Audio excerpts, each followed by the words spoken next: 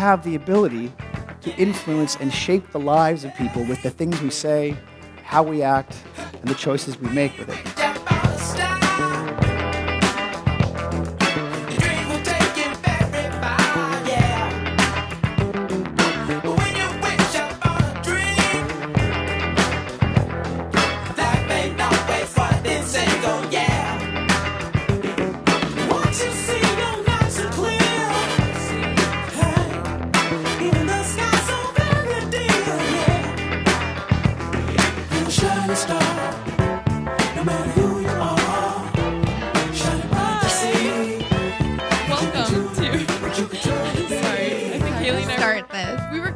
Coordinate hi or hello, and we both made like the H mouth movement, but I don't think either of us backed knew. out. Yeah, I got scared. I had to say it. We can't. It's very hard to start. It is hard to start. It's hard to have a normal conversation again, but no, we're in too deep. Screw it. Yeah. Right. Hi. Welcome to episode 5 of OG Influencers, the podcast that explores your favorite artists. I'm Cece. I just woed. Just so everybody knows. I'm Cece. I'm Haley. Welcome back. Thank you for listening. Welcome back after a long break. Yes. An accidental, on purpose break. It's so hot, you guys. It's oh just my so God. warm. Yeah, if you hear the fans in the background, it's because we're sweating. We also had to take a break because of the heat. And it was the 4th of July. Yeah. And Stranger Things came out. Yes. Cece's wearing a shirt inspired by 11 at the mall. It's, well, no spoilers, but the words, "I dump your ass," were said while wearing this shirt. So, iconic shirt. Had to buy it. Hot Topic. I approve. We're not sponsored. I can't believe that Hot Topic has that already. Literally, I watched it all the day it came out. And so it was like the next day, July 5th. I was like, I'm sad. I need retail therapy. And I Googled Stranger Things merch. And there you go. I was like, I need that shirt. I would wear it all the time. You look great in it. Thank you. It's my casual summer look. Is that what you did on the 4th of July? Stranger Things? Yes. I don't really my remember family celebrates on the 3rd. So. Oh, yeah. What did I do? Oh, wait. I just celebrated with my fam, and I went to a pool party. And then I saw Ariana Grande, and Graham was there. Oh, cool. Yeah, with my sis. Cute. She's my fave artist. I was screaming the whole time. And we were the oldest people there at 22 and 25. Seriously? Literally. I don't believe that. It was like 14 to 17-year-olds and their moms. Everybody. But they all looked fucking baller. Like, they had like parachute pants on. Wait, the people at the concert or like the people on stage? At the concert. They looked so cool. I was like, shit. So those were the cool kids? I felt old because I was like, I don't even know what to type into Google to find these pants. Like, how do I get that? Oh my gosh, that's hilarious. Also, over a break, I have been watching a show that I know that you love. Have you ever watched Love Island? Love Island? Love Island. No. It's a UK original, and now they have a US version that just began last week. Okay, listen. Welcome to Love Island. Oh my God. That's what it sounds like. Okay. I love that. You said it's UK though, right? Love Island. Yeah, well, you're sounding a little, there's like an little Essex. Aussie right now. No, there's like an Essex accent. Oh. When they intro. Oh, fuck. I just not good at accents. I'm sorry. No, you're totally fine. I have to tell you, though, this is hilarious because my latest TV binge has been Bondi Rescue about Australian lifeguards. It's like intense. It's like the good kind of, well, is there a good kind of reality TV? Yes, where it's like, all of it. It's not like the drama is like real. It's not like people just like being dramaful because people are crazy. It's like there are lives on the line. The ocean will take you out, and these people are like, "We'll be your heroes." And oh my God, it's so good. There was that sounds. Is there romance? No. Oh well. Okay, let me explain Love Island because it is exactly the type of TV that you love. This cheesy ass reality TV. Yes, it's literally. Oh my God, it's the most crazy TV ever. So they send these like 10 people to an island. Half are girls, half are boys. Okay. at first, and they sent in. So, okay, the premise is that if you're not in a couple at the end of the week, then you get kicked off. This is the same as Bachelor in Paradise, yes. Is it not? Okay. Yes. However, it's live. Well, whatever happens during that day gets aired that night on CBS. Oh my gosh, there's episodes every night? Every single night for a month. Oh my God. And then they introduce new people, and all those people have seen all the other episodes. So they go in with a plan to like break up certain relationships, or like they like this guy Cashel, so they're gonna. It's so insane. Oh my gosh, it's insane. Dude. That's okay. My favorite part of that is that they go in knowing. Yeah. Is it like so? They record. Do they do like the asides that a lot of reality TV shows do, where they like pull you aside? They have like a confessional room, yes, kind of like American Sex Top Model, where you like go in on your own free will and you like vent. It's like your video diary. They're venting about each other, and then some third party gets to come in and like know all the tea. Yes. I want to come into that situation. They do like survival games, like survival type, like that show. Yeah. Not like survival. Do they win things if they like do They well? win like dates. And there's an app where you can vote. Like I'm like literally invested because I watch every night. But like you vote and they're like, oh, here's the 2 new girls. Who should they go on dates with tomorrow? Literally. Oh. It's so good. Anyway. Yeah, I'm a fan. You need to watch. It's on in. Hulu. Well, actually, the US version is on CBS, so I had to get the free trial. So sorry about it. That's cool. I will definitely give it a watch. So today's theme is kind of like it's TV. It's TV. So and Haley's starting because she initiated the theme. Yeah. Last night, Cece and I always do this so late, but I texted her at like 9 p.m. because I knew that she hadn't done it either. Yeah. I said, hey, do you want to theme one of our episodes? I'm doing like popular TV. And she's like, oh my God, yeah, I'm doing music. So we're recording 2 episodes today. They're both themed. Yes. And this is TV. This is TV. So Cece recently informed me that she finished this series.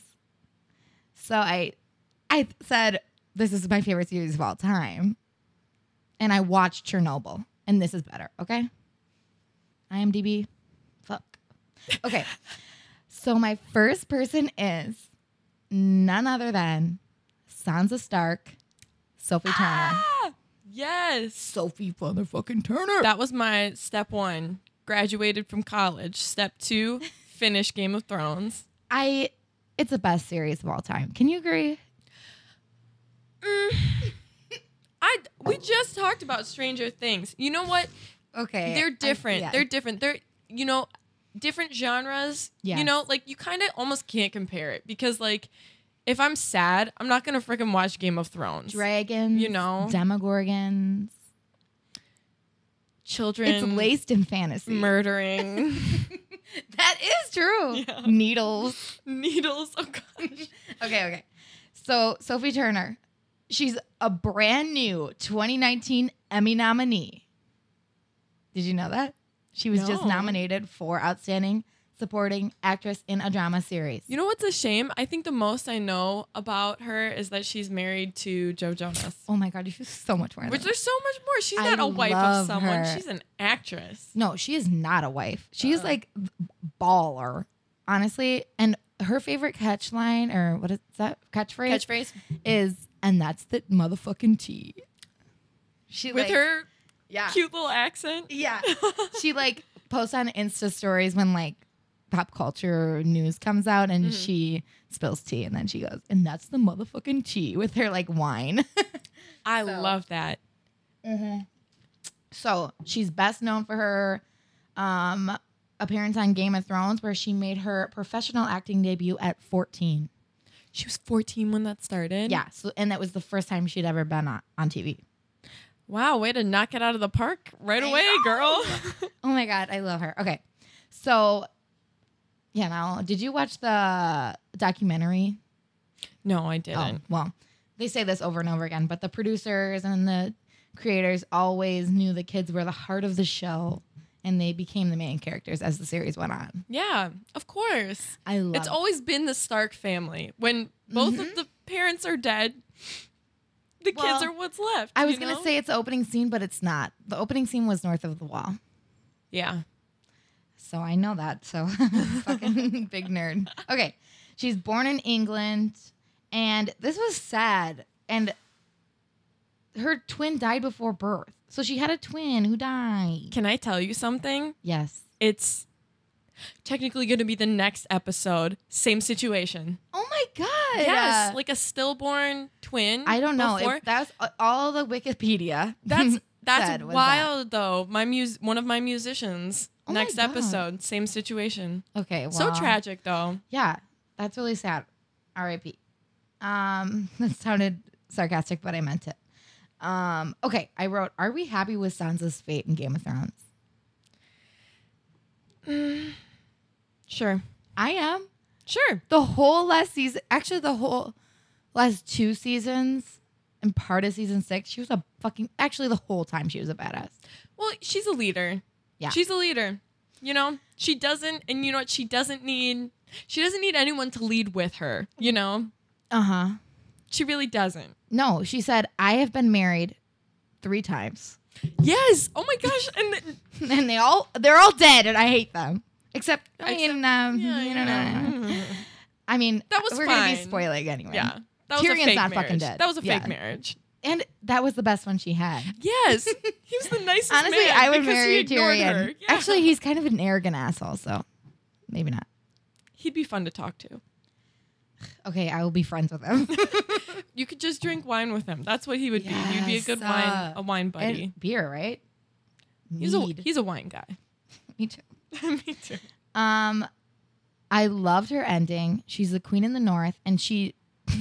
I hate the king. We hate Bran. Come on, fuck that, dude.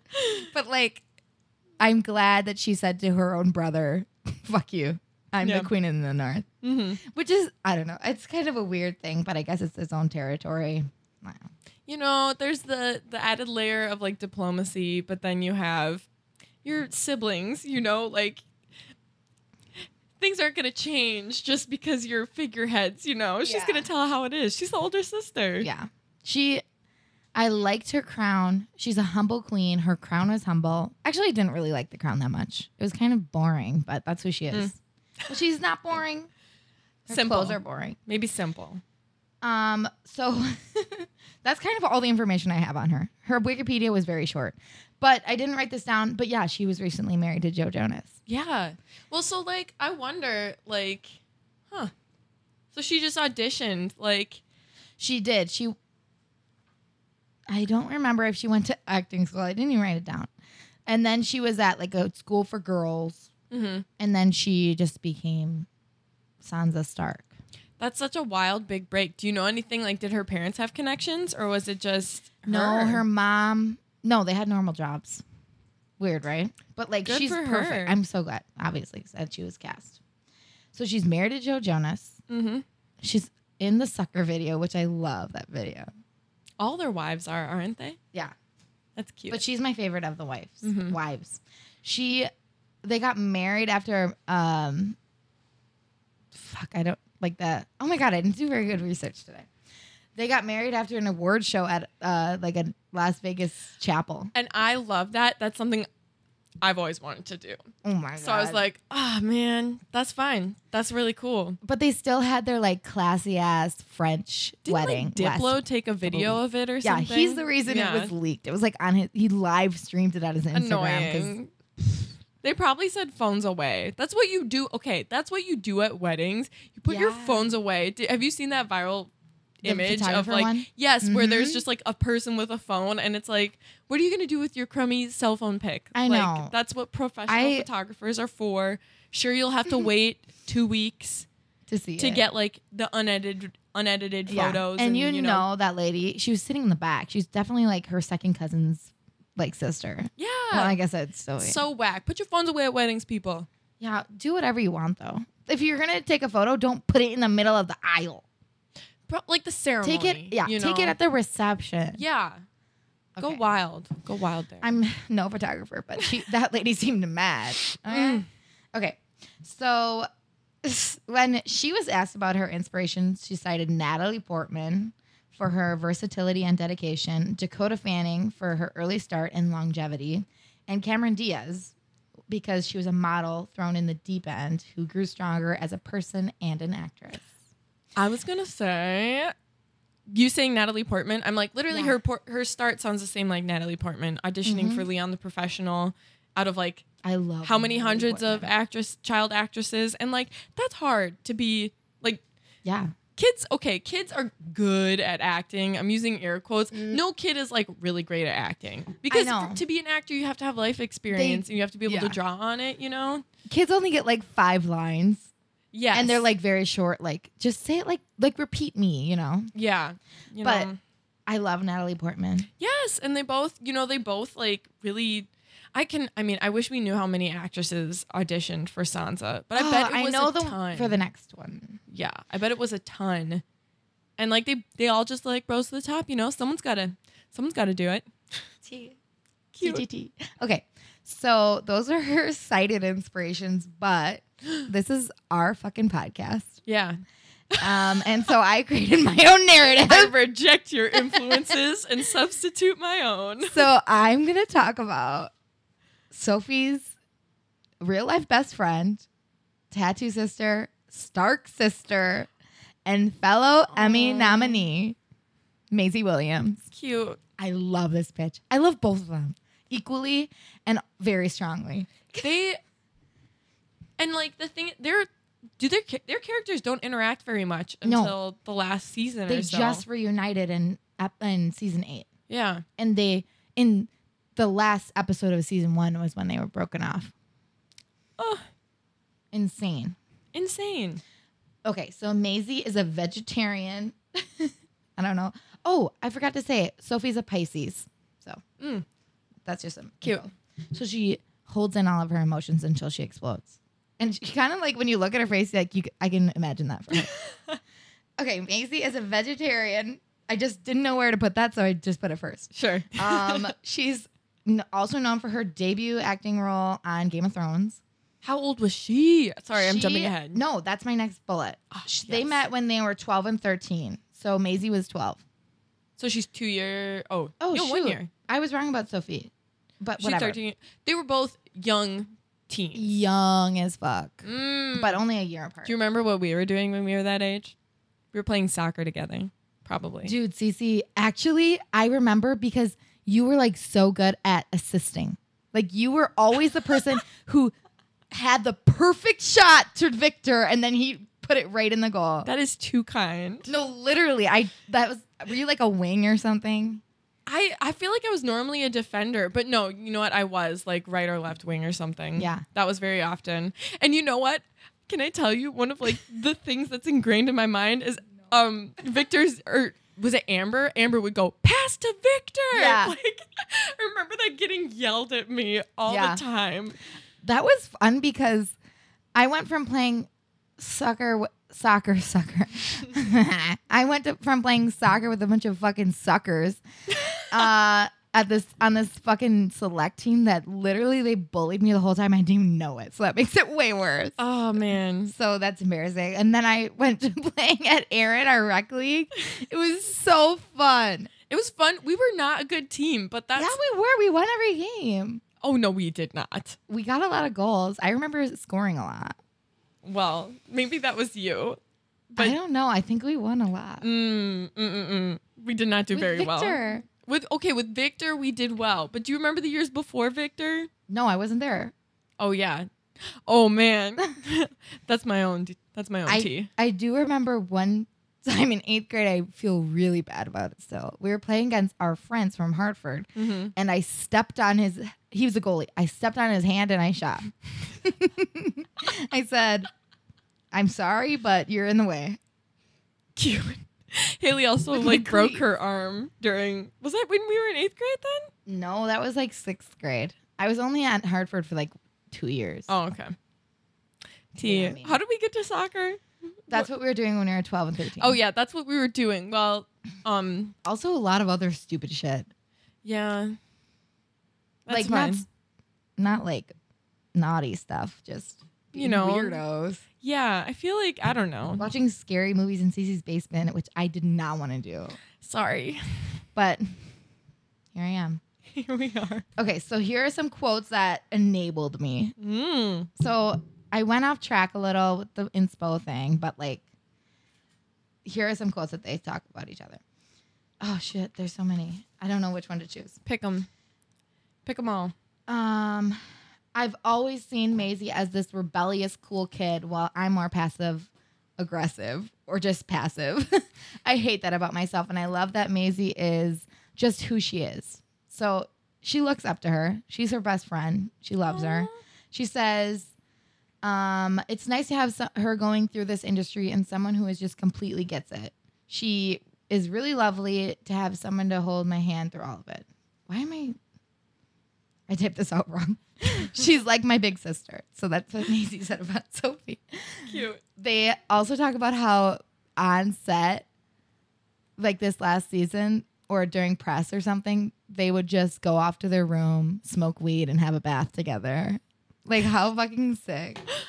And like, they said that they would rub their makeup brushes all over their face when they were high. Like, that probably feels very nice. Off. Yeah. They're like, you should try it. It's fun. So the Stark sisters survive. Spoiler. They thrive in their respective kingdoms. Mm-hmm. In parentheses, I put boat or whatever. Doesn't Arya go off to what is it, Easteros? Bullshit. Essos. Essos, not Easteros. You're thinking of Westeros and then Essos. And Essos. So I also know that. So cool. Sick. So I hated her storyline. Arya's? Yeah. She says, "What's west of Westeros?" Or yeah, that's what she says. And then Bran's like, "I know, but I'm not going to say anything." Doesn't he know? The writers? No, Bran. Oh, Bran? He must know. Well, he should know. He should know all of it. Unless there's no people there because he sees it through the eyes of other people. So Arya's not going to have a great time. Yeah. And animals. I feel like there's like a weird trend with like these fantasy things where it just kind of ends with like some exploration, and it's just kind of implied that like, and now they're going to become more modern and we won't need all of this fun adventure anymore because it's just going to be like, never mind all the plot holes. We're just going to end it. Yeah. And just assume history continues even though there's like magic and stuff. So it's not like, but yeah, that's a thing that fantasy can do. They can just cite magic. Yeah. They're like, "Oh, magic. He came alive because of magic." Whatever. So Maisie, her name is Margaret Constance Williams. She was born April 15th, so she's an Aries. Same. Just like Cece. That's why she's so assertive. I love her. She's very cool. She has like the coolest online presence.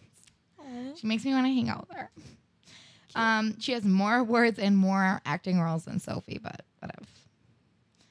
I just watched this movie called Then Came You, where she was like a cancer patient, and it was so good. So good. Just saying. And she has an app that is aimed at creative people. So the aim is to bring creatives across industries together and foster collaboration. So it's called Daisy. Cute. I wrote, I'm not happy with her fate in Game of Thrones. And then I wrote a transition, so here we go. Here we go. Now that I messed up everything, I'm just going to go with whatever the fuck I want. So my next person is my other favorite character on Game of Thrones. This is just my Game of Thrones. They all influence each other, Yeah. Mm-hmm. Gwendolyn Christie. We love Brienne of Tarth. Yes! Oh my gosh. I love her. I like tried to get my parents into Game of Thrones, and I showed them the part where she, spoiler, executes Stannis. Oh, in the woods. Yeah. And she's just so professional. Like, she's professional. She's loyal. She's like every good quality you could possibly have. She's too loyal. I did not like the last few episodes with her and Jaime Lannister. No. No. Okay. That was horrible. It just shouldn't have happened. I put 2 memes on my piece of paper, and one of them it's like when she's writing in the Book of Brothers and her final scene of the whole series after she has been a badass lady the whole time, and then she has to go back to this man thing. It's like, you're kidding me? No, they did her dirty. Yeah. She was so much better than that.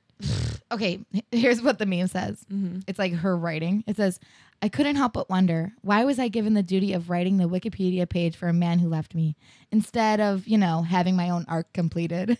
Yes. Yes. Like, but it was implied that she didn't have to do that. Like, that was her job. But, like, she went back in the book to finish his story and, like, bring honor to his name, even though he's a dick. Yeah. Man, that was so irritating. How could you pick Cersei over Brienne? Hey, your twin. Hello. Yeah. She should have died. I mean, I think, oh my God. Sorry. I get why the writers had to know.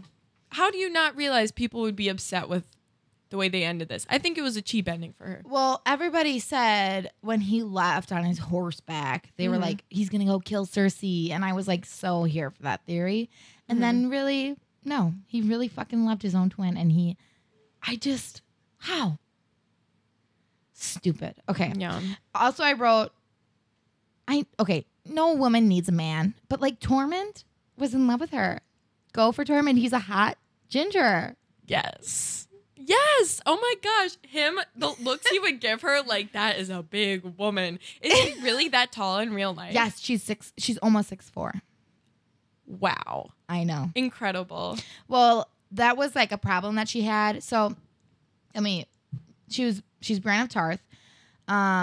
She graduated from the Drama Center of London in 2005, and she was told she would probably never work because she didn't look the same as most actors. That is, yeah. Oh, Due to her unconventionally tall physique, and was even told, well, good luck with that, by her agent after she stated that she would like to work on screen. Oh my gosh. So irritating. It is so refreshing to see people who look different than the normal. It is so refreshing. Sometimes I'm like, okay, I'm a Libra. I'm into aesthetics. Mm-hmm. I love a good, beautiful person in Vogue because, like, duh. But I don't look like them. And honestly, sometimes that's fine by me. But then I see these ads and I see people who look like me and I'm like, holy shit. Like, that's so sick. Yeah. Maybe I don't believe it belongs everywhere. Like, that's a hot take, dude. But I'm just going to say it's because I'm a Libra. It's because you're a Libra. I love beautiful things and I believe that they have a place. Yeah. Because I'm a dick, okay? Fuck. I mean, I suck, okay. But I do like seeing myself. Representation. Yeah. Well, too, I mean, like, I don't know. I mean, the thing is, you can't have, like, not to knock Emma Watson, but, like, you can't have Emma Watson's playing female knights. Like, I mean, you could, but it is not the same. She would die immediately. She's too tiny. Yes. She does not have the same physical prowess as... What's this actress's name again? Gwendoline Christie. Who, by the way, always looks the best at all the premieres.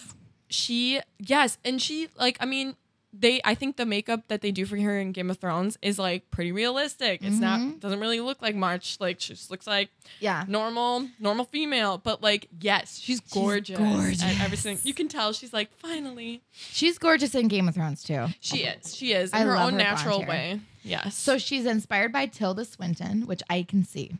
How could you not? Because that's her own representation on screen. Also, I'd like to say, I know I sound like a dick, but like, I know representation means a lot more to a lot of more people than me.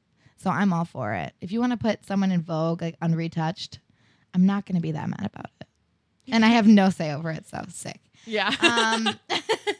So her filmography section is huge. She's in film, TV, theater, and video games. Is she in anything else that I would like know? Yeah, like, Star Wars.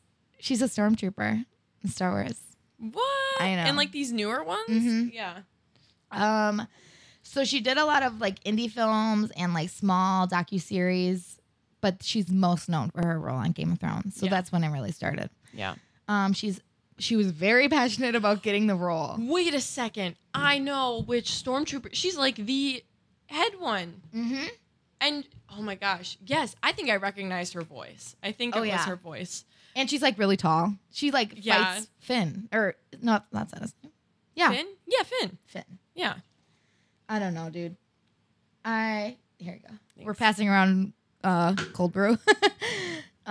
So she was passionate about the role after reading the books. So she was like, holy shit, this was made for me. Can you imagine how good that feels as she's like, this role. Yeah.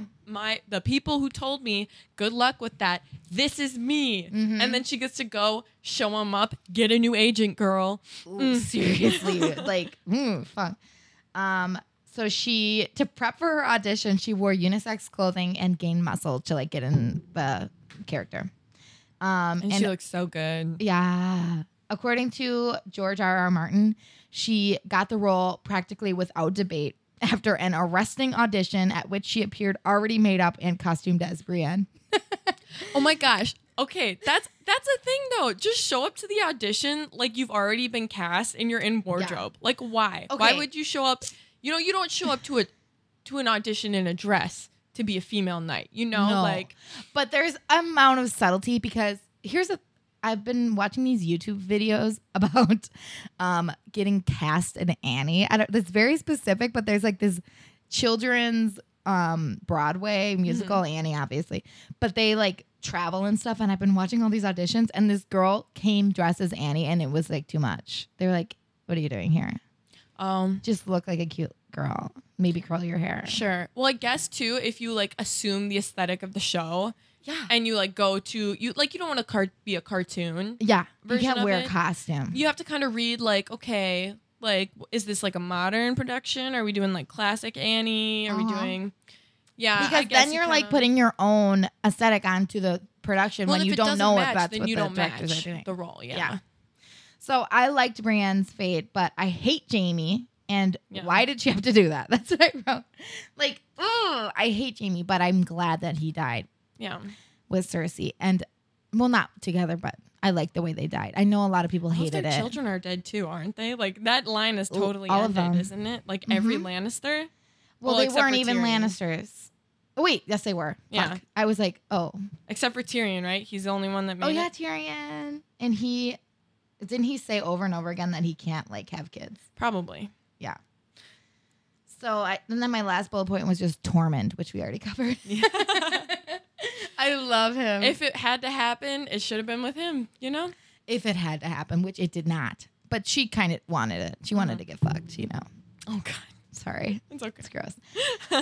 And I also wrote down another meme of her writing in the Book of Brothers, and it says, and also Sir Jaime died while telling Cersei that he was in love with Brienne, who was super hot at the end. Cute. There was also some, like, burn book ones from, like, Mean Girls, which I liked. You have to. Any book where you're writing stories, then you have to. It's just gossip. Okay, that was my people. I'm sorry, I just didn't even follow the podcast, but whatever. You're fine. I went off. I mean, I don't know. I think it works because they were all on the same TV show. Yeah. And, you know, they work together. And it's not like if anything, I almost feel like because Maisie and Sophie's roles were so separate because they never really had to act together. I feel like Gwendolyn is like the bridge because she spends time with Arya and then she spends time like with Sansa protector. And then they're all together, you know. Also, I'm inspired by them. Like, I love them.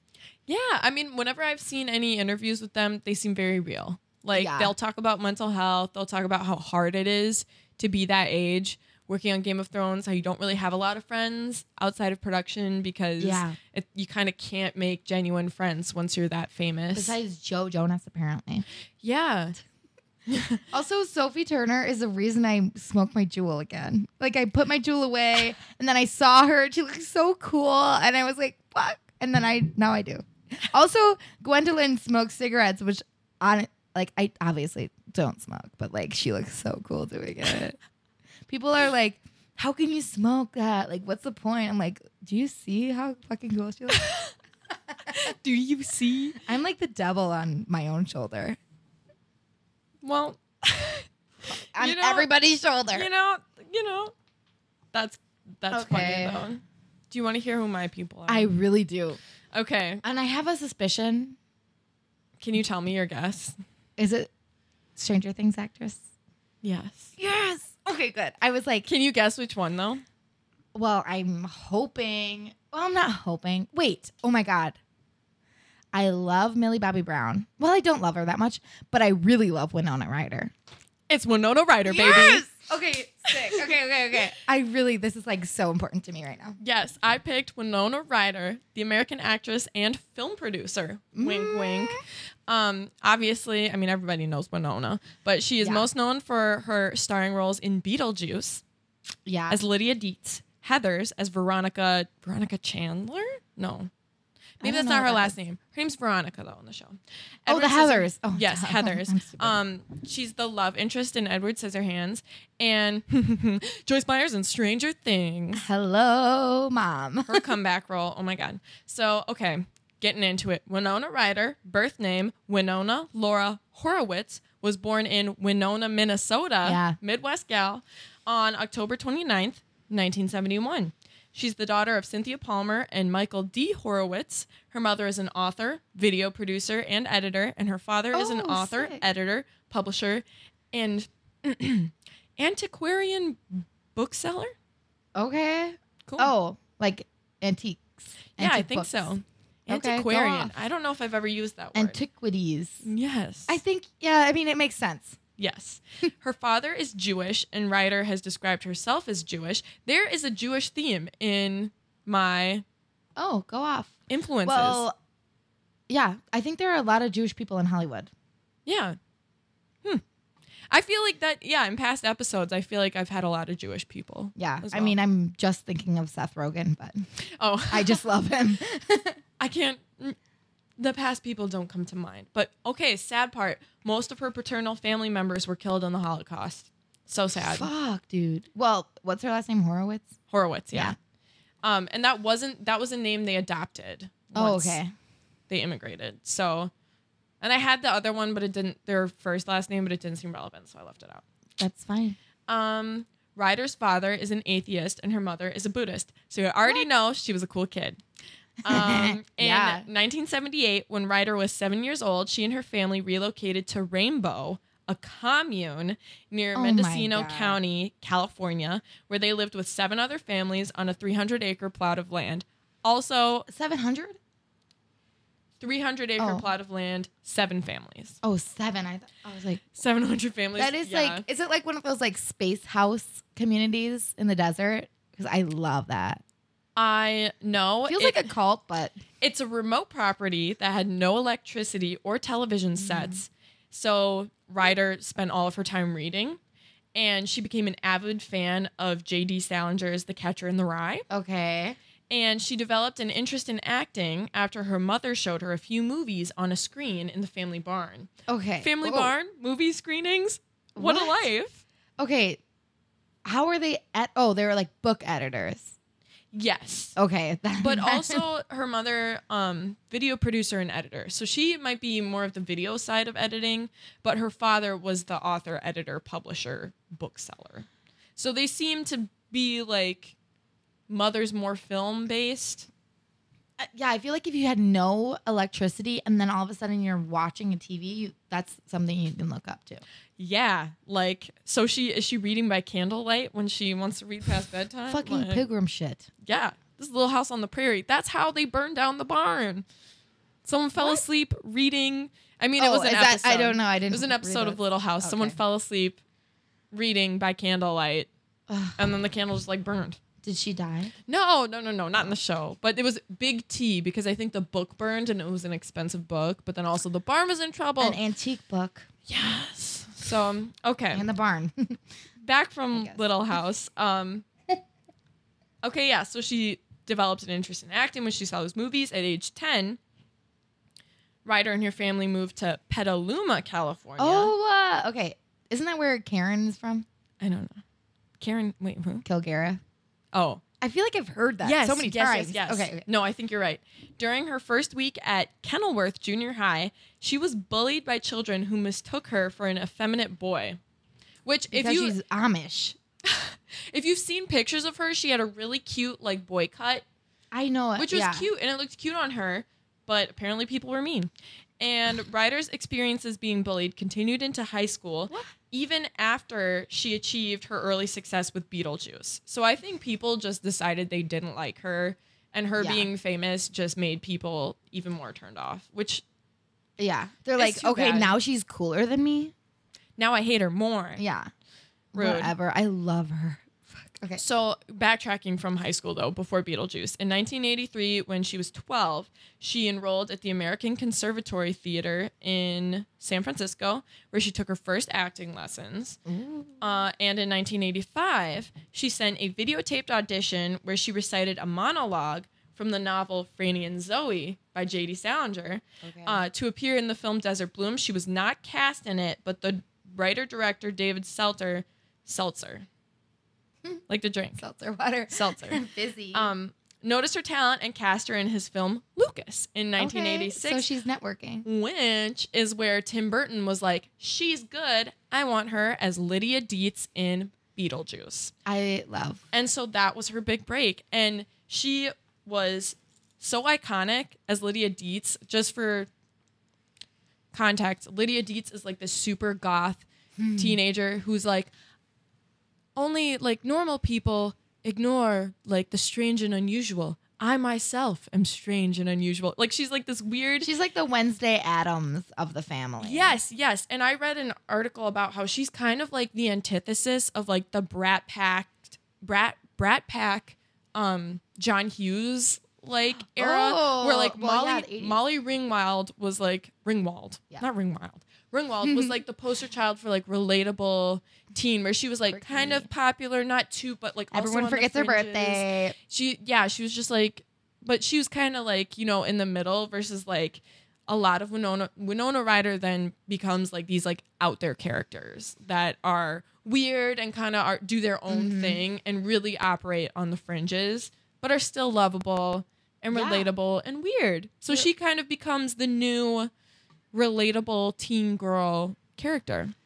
And that's and so I wonder if that's what, like, if she was like a Molly Ringwald, would people have liked her at school? Like, because she was like being goth as fuck and being weird, and they were like, ew. I don't know. I don't think she dressed like, she was a little eccentric in the way she dressed, but it's probably because no one in her life ever told her, like, she grew up on this commune. No one ever told her that, like, hey, people are going to hate you for being different. She was probably just celebrated, like, oh, yeah, girl, you do you. She's so, I don't know. She's just so cool. I know for playing the obsessed role. with her, can you tell? Yes. For playing the role of Veronica, she was told she, like, wasn't pretty enough or something. And she was like, BRB. She, like, ran to a Macy's department store and got a makeover and came right back, and they were like, oh, we didn't know you could look like that. Sure. And then she blew it out of the water. Okay. And it's probably because she just, she like doesn't look like conventional, like she doesn't look like Molly Ringwald, or she doesn't style herself that way. Yeah, but she is like beautiful, so I don't get it. Yeah, doesn't make sense. Okay. So then just a little bit about towards the end of her career. In 2001, she had a shoplifting incident. Okay. Where I think it was from Saks. She like stole like almost $5,000 or more worth of clothing, and it was like, how old was she? She in 2001, 30. Oh, is she 30 then? If she's born in 71, 81, 91, yeah, she's 30.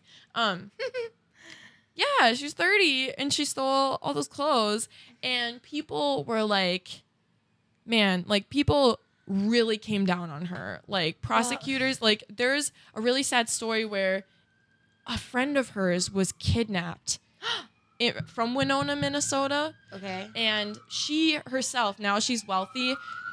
Sorry, there's some sirens. Beep, beep. Beep, beep. She offered herself, when she found out she'd been kidnapped and was missing, she offered like a $200,000 reward. Like, if you bring my friend back alive, like Winona Ryder will give you money. Like, just return her safely. And she ended up being killed by whoever took her.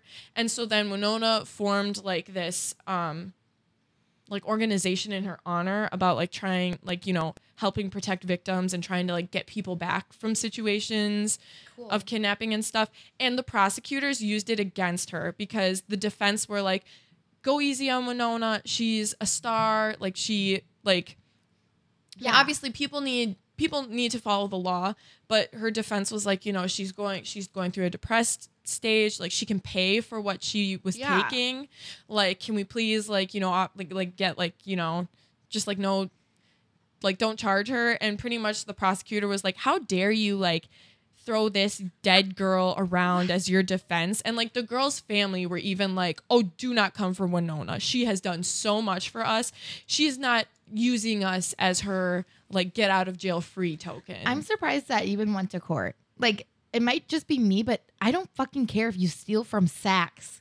Like, you know how much money they have? They are selling $300 t-shirts. Well, she had to pay like, I don't know how much her fines were, but she had like to do 480 hours of community service and was on probation for like 4 or 5 years. Why? And okay, I know why, but like, and people like stopped casting her and things. And she kind of, I mean, she did have like slow, like she appeared in a couple things, but she didn't really have a big break until she was cast as Joyce Byers in Stranger Things. And now like she's back and she's happening and but yeah. So beautiful. Okay. Mm-hmm. I don't know. I feel like if that happened today, everyone would just like laugh. Yeah, I don't know. Oh, crazy kids. Like Justin Bieber fucking like brought a monkey to America. Didn't he like hit someone in his car too and like hurt people? Yeah, he sucks. And everyone gives him a chance. Yeah. He's also, I mean, that was also a weird thing because he's not like a citizen. And like normally I think that's like a deportable offense. Mm-hmm. You know? Oh yeah, he's from Canada. Yeah. And so like that's weird. I mean, rich people get away with anything. Well, actually, now that I think about it, I feel like celebrities have transitioned from like way back in like the 30s. They were like someone to look up to and like they were perfect people. Scandals were like career ending versus career igniting. Scandals wouldn't even like happen. It like the worst scandal was like Carrie Fisher and Elizabeth Taylor. And now Elizabeth Taylor, right? Yeah. And now there are people who are famous because of like their scandal. Yeah. It's like you look to celebrities to entertain you even in their own personal lives. Yeah. It's like like you can cancel someone, but it's just like kind of funny. Yeah. Based on whatever you're canceling them for, I guess. So that's our girl Winona. Okay. And you heard his name mentioned twice in that because she was influenced by the writing of J.D. Salinger. Okay. She loved Catcher in the Rye. She did her first monologue to Franny and Zoe. Can I admit I've never read Catcher in the Rye? Can I admit I read the first like 20 pages and put it down and never picked it back up? Is that the one... Cece and I did forensics together in high school. Yeah. Is that the one that we always heard from those people where it's like they shot the dog or something? No. Oh. You know what? You're probably thinking of Mice and Men when they shoot Lenny. I didn't read either. Yeah. That's probably what you're thinking of. And I have an English degree. No, that's someone else. Okay. But I don't know either. We'll get into the lead actor. The main character of The Catcher in the Rye is Holden Caulfield, I think is how you say his name. But let's talk about J.D. Salinger. Okay. This is a bit long because, and I love it when they're longer because I feel like it just means they had a less direct path to fame. Like this guy lived his life and became famous. I'm gonna look up he didn't become famous and then live his life, you know? Because if he looks cool, then I like him more. Oh my God. Well, I'll get into who he is. So J.D. Salinger, Jerome David Salinger, was born in Manhattan, New York on January 1st, 1919. His father, Sol Salinger, sold kosher cheese and was from a Jewish family of Lithuanian descent. Okay. Salinger's mother, Marie, was born in Atlantic, Iowa, of German, Irish, and Scottish descent, but changed her name to Miriam and considered herself Jewish after marrying Salinger's father. In his youth, Salinger attended public schools on the west side of Manhattan. Then in 1932, the family moved to Park Avenue, and Salinger was enrolled at the McBurney School, a nearby private school. Salinger had trouble fitting in at his new school and took measures to conform, such as calling himself Jerry. At McBurney, he managed the fencing team, wrote for the school newspaper, and appeared in plays. Have you seen Rushmore, that film directed by Wes Anderson? Because he totally, right now, seems like that private school kid that's involved in everything, but isn't good at school. Just is like, I'm here for a good time. I'm here to be in the yearbook. And to be active. I'm here to be in the yearbook, not to get good grades. That was like an episode of Ned's Declassified. I don't know if you remember. He wanted to be in every around. Yes, he wanted to be in everything in the yearbook. He showed an innate talent for drama, though his father opposed the idea of him becoming an actor. His parents then enrolled him at Valley Forge Military Academy in Wayne, Pennsylvania. He began writing stories under the covers at night with the aid of a flashlight. Wow, how romantic. Yes. Just like Renona. Renona. Doing their art in the dark. Yeah. No electricity.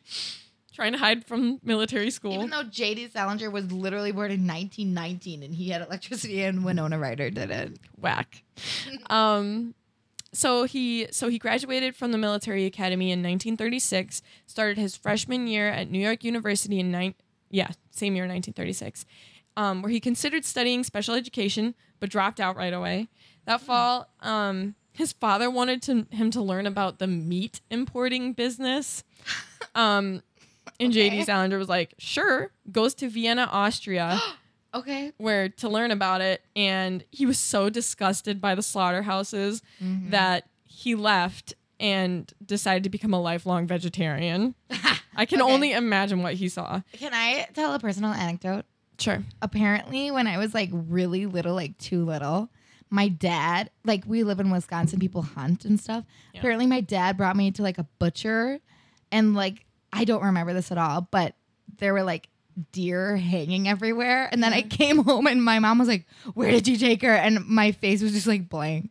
And my gosh. I was like emotionless. Like that's where I learned to just like be a psycho. From seeing Bambi. Yeah. Like I was probably like 3 or 4 and I was just like watching animals bleed out, but like go off. I think I walked in on my dad skinning a raccoon once. And that was like, what's the point? I mean, people made hats for and the stuff. Fur. Yeah, for the fur. Oh, I was like, you didn't eat that. Oh, no. No, but I do remember that and being like, oh my gosh, that's what something looks like without skin. Yeah. I'm dead. There is like the first time you see something on the inside and you're like, oh no. Oh no. This is life. No. Okay, so back to Salinger in Austria. No, it's fine. This is just some tea. So as he's disgusted about the slaughterhouses, he leaves Austria 1 month before it was annexed by Nazi Germany on March 12th, 1936. And this man is Jewish. Yeah, so were there rumors? I'm sure. I mean, I'm sure because it's not like Hitler just came to power and then it was like Nazis. It was like... So I wonder if that was on purpose. I mean, to me it feels he's a smart guy. Mm-hmm. I'm sure... And he's went to military academy too. Not everyone was so lucky. So yeah, no, good on you for getting out. Wait, so he was a U.S. citizen, right? Yes. Well, that's the only reason he could come back because the U.S. had some immigration issues at the time, and God, can you imagine trying to get out? Relevant to current day. Can you imagine trying to get out of a Holocaust and not being? Yeah, we're not going to get into it. This is not a political podcast, okay? But we're mad. Okay. In the fall of 1930, you just yelled for him. In the fall of 1938, Salinger attended the Ursinus College in Pennsylvania and wrote a column called Skip Diploma, which included movie reviews, and he dropped out after 1 semester. So as you can see, there's a trend of trying and dropping out, just trying to find out what he likes, you know? Yeah. Maybe academia isn't for him. In 1939... Salinger attended the Columbia University School of General Studies, where he took a writing class taught by Whit Burnett, longtime editor of Story magazine. According to Burnett, Salinger did not distinguish himself until a few weeks before the end of the second semester, at which point he suddenly came to life and completed 3 stories. What is that about? Like, how is he getting into all these prestigious schools if he just drops out every time? Like, maybe his writing samples are good. Maybe, I mean, this is like really the 30s, you know? Yeah. Maybe like there's just not a lot of enrollment happening because it's also like end of Depression time, you know? Beginning. No, early 30s. Really? It was the end of the 20s when it started. Yeah. Because of World War I. Yes. And now we're approaching World War II. So I don't know. I mean, I don't know what college enrollment was like. Maybe they were just like, we need people. Well, yeah, I'm very dumb, so. And so, yeah, so he distinguishes himself. Burnett thought they were fantastic and accepted Salinger's story, The Young Folks, to be published in Story magazine. And that was his like debut publishing his short story. Yeah, that was like his debut. Cool. And that was in the March to April 1940 issue. And Burnett became Salinger's mentor. And they corresponded for several years before they had a falling out. And I literally have written, there's so much information about this man. Skip, doodly do. Dated a woman named Una O'Neill, who left him for Charlie Chaplin. In 1941, he worked briefly as an activity director on a Caribbean cruise. That's us at camp.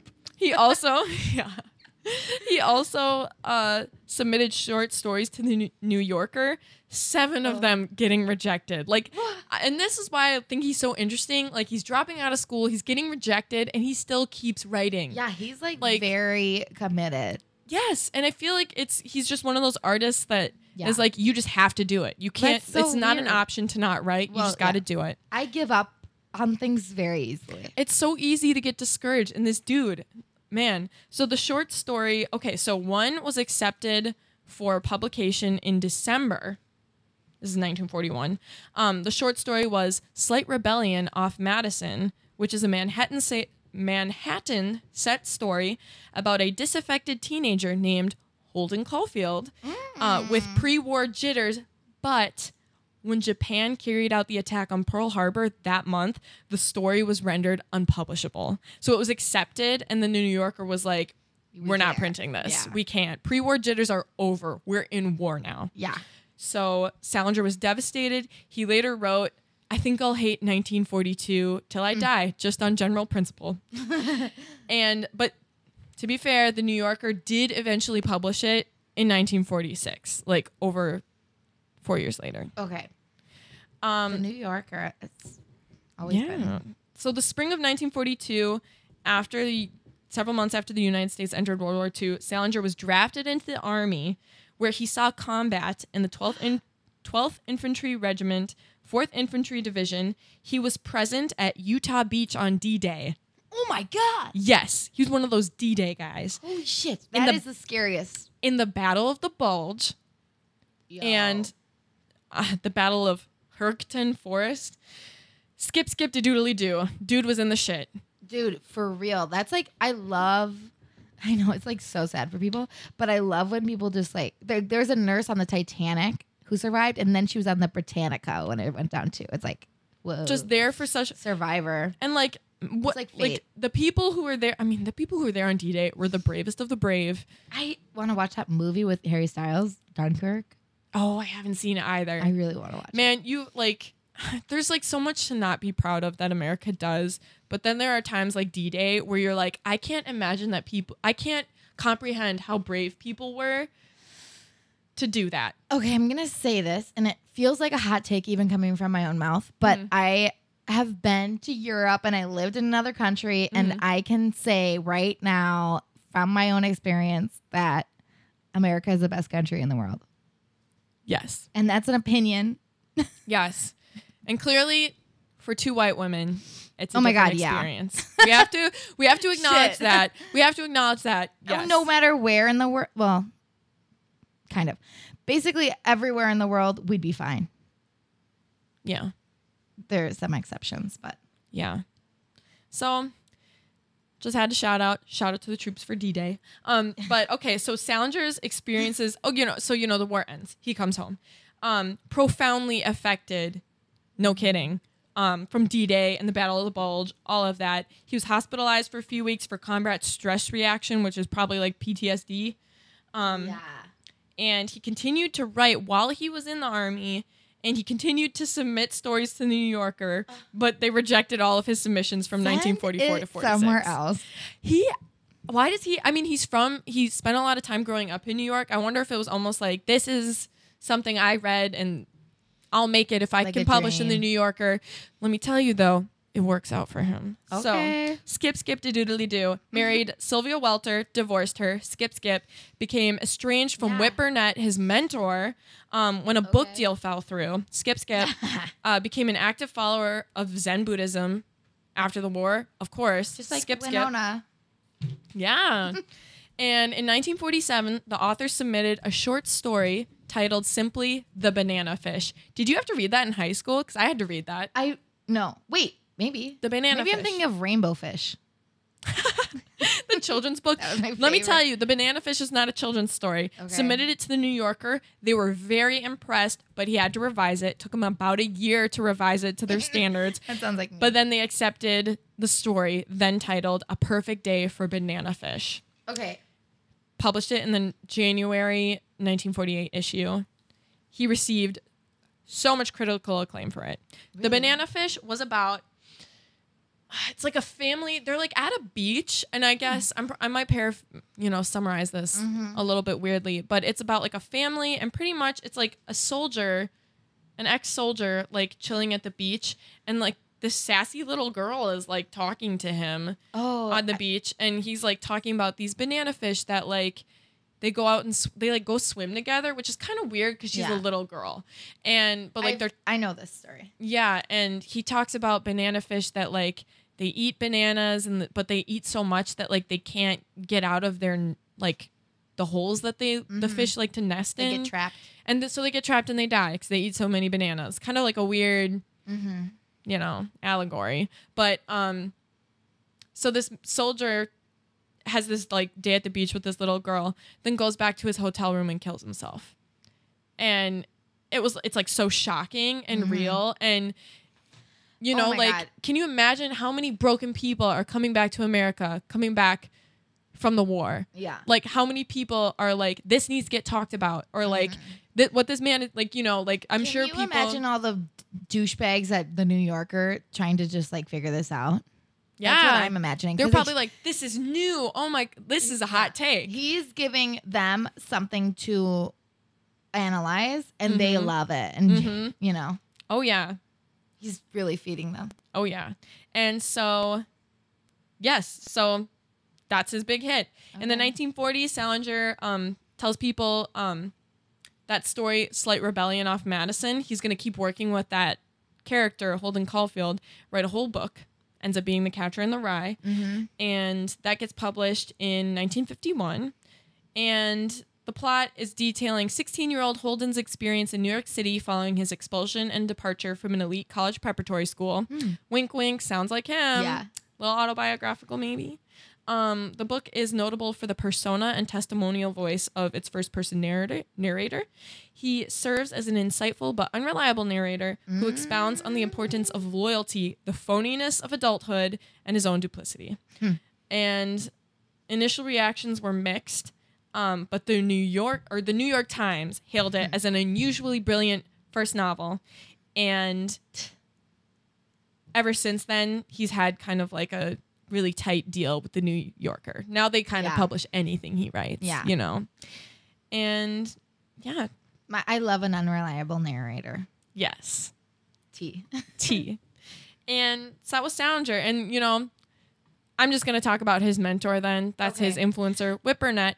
Okay. That's the guy who taught him and published like his very first short story in that story magazine. Oh, yeah. So he was born in 1899 in Salt Lake City, Utah. Wait, that's not even that's only 20 years older than him. Yeah. Okay. And Whit Burnett studied at the University of Southern California, just like a writer, writing teacher, magazine editor. He started... When did he start? Oh, he started his magazine in the 1940s, and Story Magazine became popular because he just like found all of these great authors before they'd published anywhere else. He had a really, really good eye for like finding new talent. But he did have that good old reputation of being a lowballer. He only paid $25 per story. Well, so it's kind of like he's getting all those starving writers who are like, literally no one's paying me anything. Well, I'd like to think when Story Magazine took off, he started paying him more. I think it just stayed like a new People kind of magazine. Okay. So they just kept passing. You know, it's not like they only paid people $25 for forever. They would be like, it's like SNL where people like graduate from it. Like, you've moved past this magazine. Go on to the New Yorker. To me, it feels like SNL is the end all be all. Dude, I feel that way too. But you read Bossy Pants. That's how Tina Fey describes it. She's like, it's like comedian high school. Well, what first you started in Chicago at the Second City. Yeah, and then you go to SNL, and then you write an autobiography, and then you have your own series. But I guess it makes sense that you graduate, and then if you come back and host, then you really made it. Yes, okay. yes. If you remain big enough, you're like in movies, doing your own comedy specials. Then, by the way, do you like Pete Davidson? Sure. On SNL. Sure. I don't. I really don't see. I don't watch SNL lately. Okay. I don't like him. Yeah. But I like him as a person. I'm sure he's fine. Sorry, I was stupid. It's fine. But so Burnett and his first wife Martha Foley founded the Story magazine in Vienna actually, which is where Salinger was doing his weird slaughterhouse experiment. Meat packaging. Yeah. And let me see here. He became estranged with Salinger, which is a bummer. But I think they reconciled later because in 1964, Salinger wrote an essay, A Salute to Whit Burnett. Oh. Yeah. Yeah. And, you know, that's a thing. You know, artists grow together and come apart, but I think they still appreciate, you know, I mean, who got them, people who helped them get started. You know, even if you do have your strained relationship. Let's see, the other people that Story magazine introduced, obviously Salinger, Charles Bukowski, John Cheever, James T. Farrell, Joseph Heller, Catch-22 author, Tennessee Williams, the playwright, and Richard Wright. And yeah. The Wright brothers. Wright brothers. And he also published the early works of Truman Capote and Norman Mailer, which those are all names that I recognize. So there you go. He passed away in 1973, though, but... That's old. Yeah. Isn't that whack, though? I mean, we go Winona, an actress inspired by his writing, who got his J.D. Salinger's writing, who got to start kind of... Some guy. Because Whit Burnett was like, man, you know, this is good. Why didn't you try hard the first semester? Slacker. Yeah. And then all of J.D. Salinger's books are about Holden Caulfield being a slacker. And I wish I would have read the book. Then I would have more commentary. Yeah, I mean, all I remember from the beginning is it's kind of meandering, you know? My mom's calling me. Sorry, Mom, hanging up on you. Oh, you should have answered. That would have been funny. You're on the pod. Well, she'd be like, she listens to the pod, so she would be like... Shout out Amy Ellsburn. Thanks for calling me. I'll call you back later, Mom. Forever. But yeah, that's the end for me. Cute. Okay, sick. We start with that's our TV episode. Yeah. Got some old writers. Yeah. I indulged a little. That's fine. You're allowed to. This is our podcast. Because I knew Cece was not finished with Game of Thrones. Yeah. And then I said, hey, did you finish? And she said, yeah. And I said, there's my opening. I'm doing it. Yes. Cool. And yeah, I finished Stranger Things immediately. Yeah. You have to. Yeah, we have to talk about it. You have to. Someone posted on Facebook. I don't remember who. Which I've deactivated now. Hooray. Know. I'm done with it. I spend too much time on it. On Facebook? Yeah. You need a Twitter. No. Move on. No, I can't do Twitter. But someone posted that the Netflix Twitter account was tweeting spoilers like 8 days after they released season 3. Which is like, yeah, you can assume everyone's gonna binge it, but like not everyone has the time. Why would your official account tweet spoilers? What spoilers? I don't know what spoilers. Because probably that. We can't. Whatever happened, you know with the ending. The the thing in the end. But I know it's also your responsibility if there's a hot thing happening in the media that you don't want to get spoiled. It's your job to stay off of social media. I know, and I think people usually are like pretty good about saying spoilers. Yes. Even when you click a Twitter moment now, there's a warning where it's like a content warning, like if it was something nasty, like 18 plus, it says spoilers ahead. Yeah. And you're like, okay, go off. Yeah. Like, thank you, Twitter, for having my back. Yeah. But can we just talk about that without saying it? Like, I watched all these. Every time I finish a series or even an episode, I watch all the YouTube analysis channels. Yes. Okay. I think at this point, if you haven't seen Stranger Things season 3 and you don't want the ending spoiled for you, you should just go to the next episode. Yeah. Keep listening, but not this one. Yeah. Yeah. Go to the next episode because we're going to talk about it. And if you don't want to know, don't listen. Hop's alive, though. You think? Yes. No, I know he is. Okay. So I have 3 points. 3 points. I've already written this out, which... on the there's like a secret Facebook page for Milwaukee women. I won't say the name. But in it is the female rapper Zed Kenzo, which I don't know if you know her, but she's just like a local Milwaukee rapper. But she shares a name with She's so much fun. Else. She's so much fun. And she liked my 3 points that I'm about to share with you. Did you like map it out and take a photo and post it? No, I just like commented. Okay, so people are like, is Hop alive? You know, there's like that little scene at the end where the Russians are like, the American. Yes. Why would they keep Hopper alive? Maybe as a bargaining chip with 11. I don't know. I don't think Hopper is the American in Russia. Is it Billy? No. Okay. I think it's Dr. Brenner, the scientist that made 11 who she is. So but she hates him. Well, so they don't have him as a bargaining chip. I think, well, first of all, season 3, the Russians are, they're trying to get to open a portal in America. It's the Cold War. I think they're just trying to release a monster to decimate America, but they need a way to control it. 11 is the only one who can. But so they need Dr. Brenner to help them be able to control 11. These things. Like the monsters, like the Demodogs and the Mind Flayer and the Demogorgon. So I think that's why they have Dr. Brenner.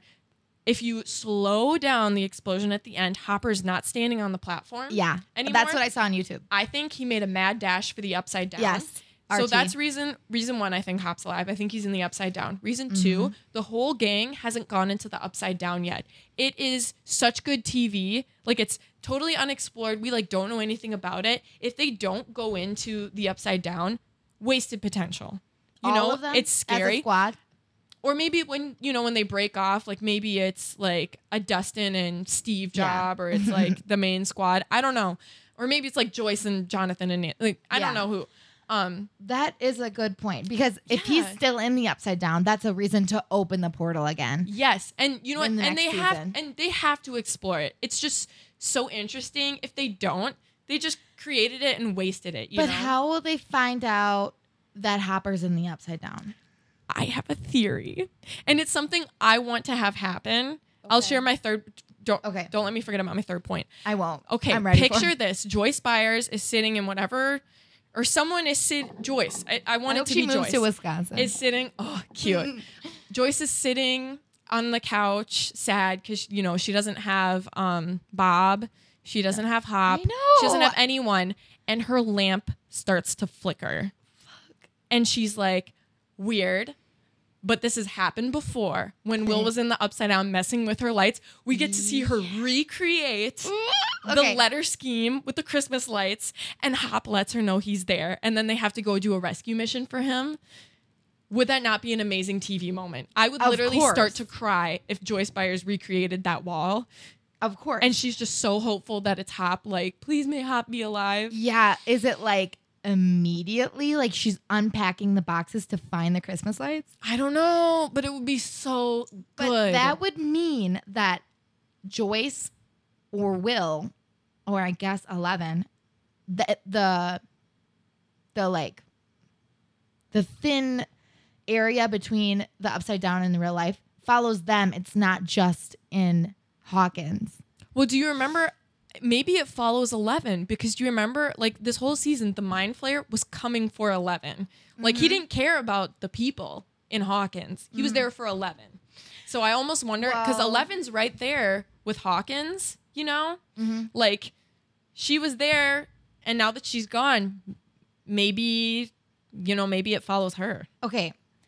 I don't remember this. This is a question, but like, why did it come for Will again? Because I think that Will has certain powers like 11. Was it because the space in their home was thin, or was it like? See, Will first. Okay, so I think Will became a target because when he was in the Upside Down, he got infected by one of those slug things. Yeah. You know? So I don't think Will was on. Because now he has a sense. Yeah. Like, he knows when it's there, too. Yes. But I think Will getting kidnapped initially was a coincidence, like wrong place, wrong time. Yeah. Or getting put into the Upside Down. Maybe so why was it, like, his wall that he was, like, coming through? Sure. Oh, fuck. Maybe it was random. You know, but it also could just be random because remember, there was a portal into the Upside Down by Steve's house just under that tree. You know, that Nancy and Jonathan went through the first time. So, like... And it's under the mall. Like, they can put it anywhere. It could just kind of, yeah. Or, actually, the mall was built over it. The mall was... They were using a machine. But, like, there were some... Like, the tree one was totally natural. That was just, like, a natural portal. Okay, you know, no one had to open that. Did it follow 11 to Chicago or wherever she was? In that really bad episode? I don't think it did. Maybe she moved too fast for it. I don't know. Okay, third reason though. We'll wrap this up. Third reason, I think that Hop is in the Upside Down. You know that letter he reads to 11, or she reads that he never actually gave her? The last thing he says, paraphrasing, is, "And please, for the sake of your dear old dad, leave the door open 3 inches." The door could just mean the bedroom, or it could mean the door to the Upside Down. And they love double meanings. Okay. Whoa. Okay, you've totally convinced me. Yes. I really thought he like accidentally went through. I thought he went to the Upside Down, came out in Russia. That would be too simple. I feel like your theory is correct. They would be fools to actually kill off like everyone's maybe second favorite character. I go back and forth between Hop and 11. I like them both so much. I don't really like 11 that much. I like Lucas. Lucas. Oh my God. I love Sadie Sink. Yeah. And I forgot her character's name right now. Max. Yeah, Max. Yeah. And okay, I was really hoping the American would be Billy. I know he's fucking dead, but I love Dacre Montgomery. I know. My cousin Aubrey from Ohio, she visited last week and she was so sad. She's like, I cried at Billy. I didn't care about anyone else. So is everybody that was like flayed, controlled, they're all dead? Yeah. At the end, they said it was like related to like a mall accident. I don't know what they said, but yeah, all those people. So they said, how many people were there? Like 100 people, and they just died in the mall. I think it was only. In my mind, it says it was 30, but I feel like there had to be more people. Like that mind flare was huge. Yes, the "we'll meet again." Yes. Oh my God, I had my closed captioning on the whole time because like I'm annoying, and I was like really happy because it always outlined the songs, so it's like more clear. Mm-hmm. So creepy. Well, thank you for listening to our Stranger Things. I don't know if anyone made it this far. Yeah, we had you because we talked about Winona. But thanks, fam. Thanks for listening. Thanks for listening. I don't know how to close it. Do you remember the one? We'll say bye. Yeah. Well, no, we have to say follow us on Facebook. Oh my gosh, all of our things. Listen to us wherever you're listening right now. iTunes, Spotify, wherever you're listening. Apple Podcasts. We have a Facebook page. OG Influencers, please go and follow us, like us. Send us requests too. My grandma requested the musicians I'm doing in the next episode. Okay, and I'm listening to her. So like people request. Yeah, because if you're listening and you don't know anyone we're talking about, just let us know and we'll do it. Yeah. If we can't work it in as the initial artist, we'll find like someone that they've influenced, you know, like we'll make room for them. You know, if they're a big enough person, they've influenced someone, you know. And if you like them, we'll do it anyway. Yeah, we'll just do it anyway. They mean nothing. If it's yourself, we'll talk about you. Yes. All right. Thanks for listening. Yeah. Bye. Bye.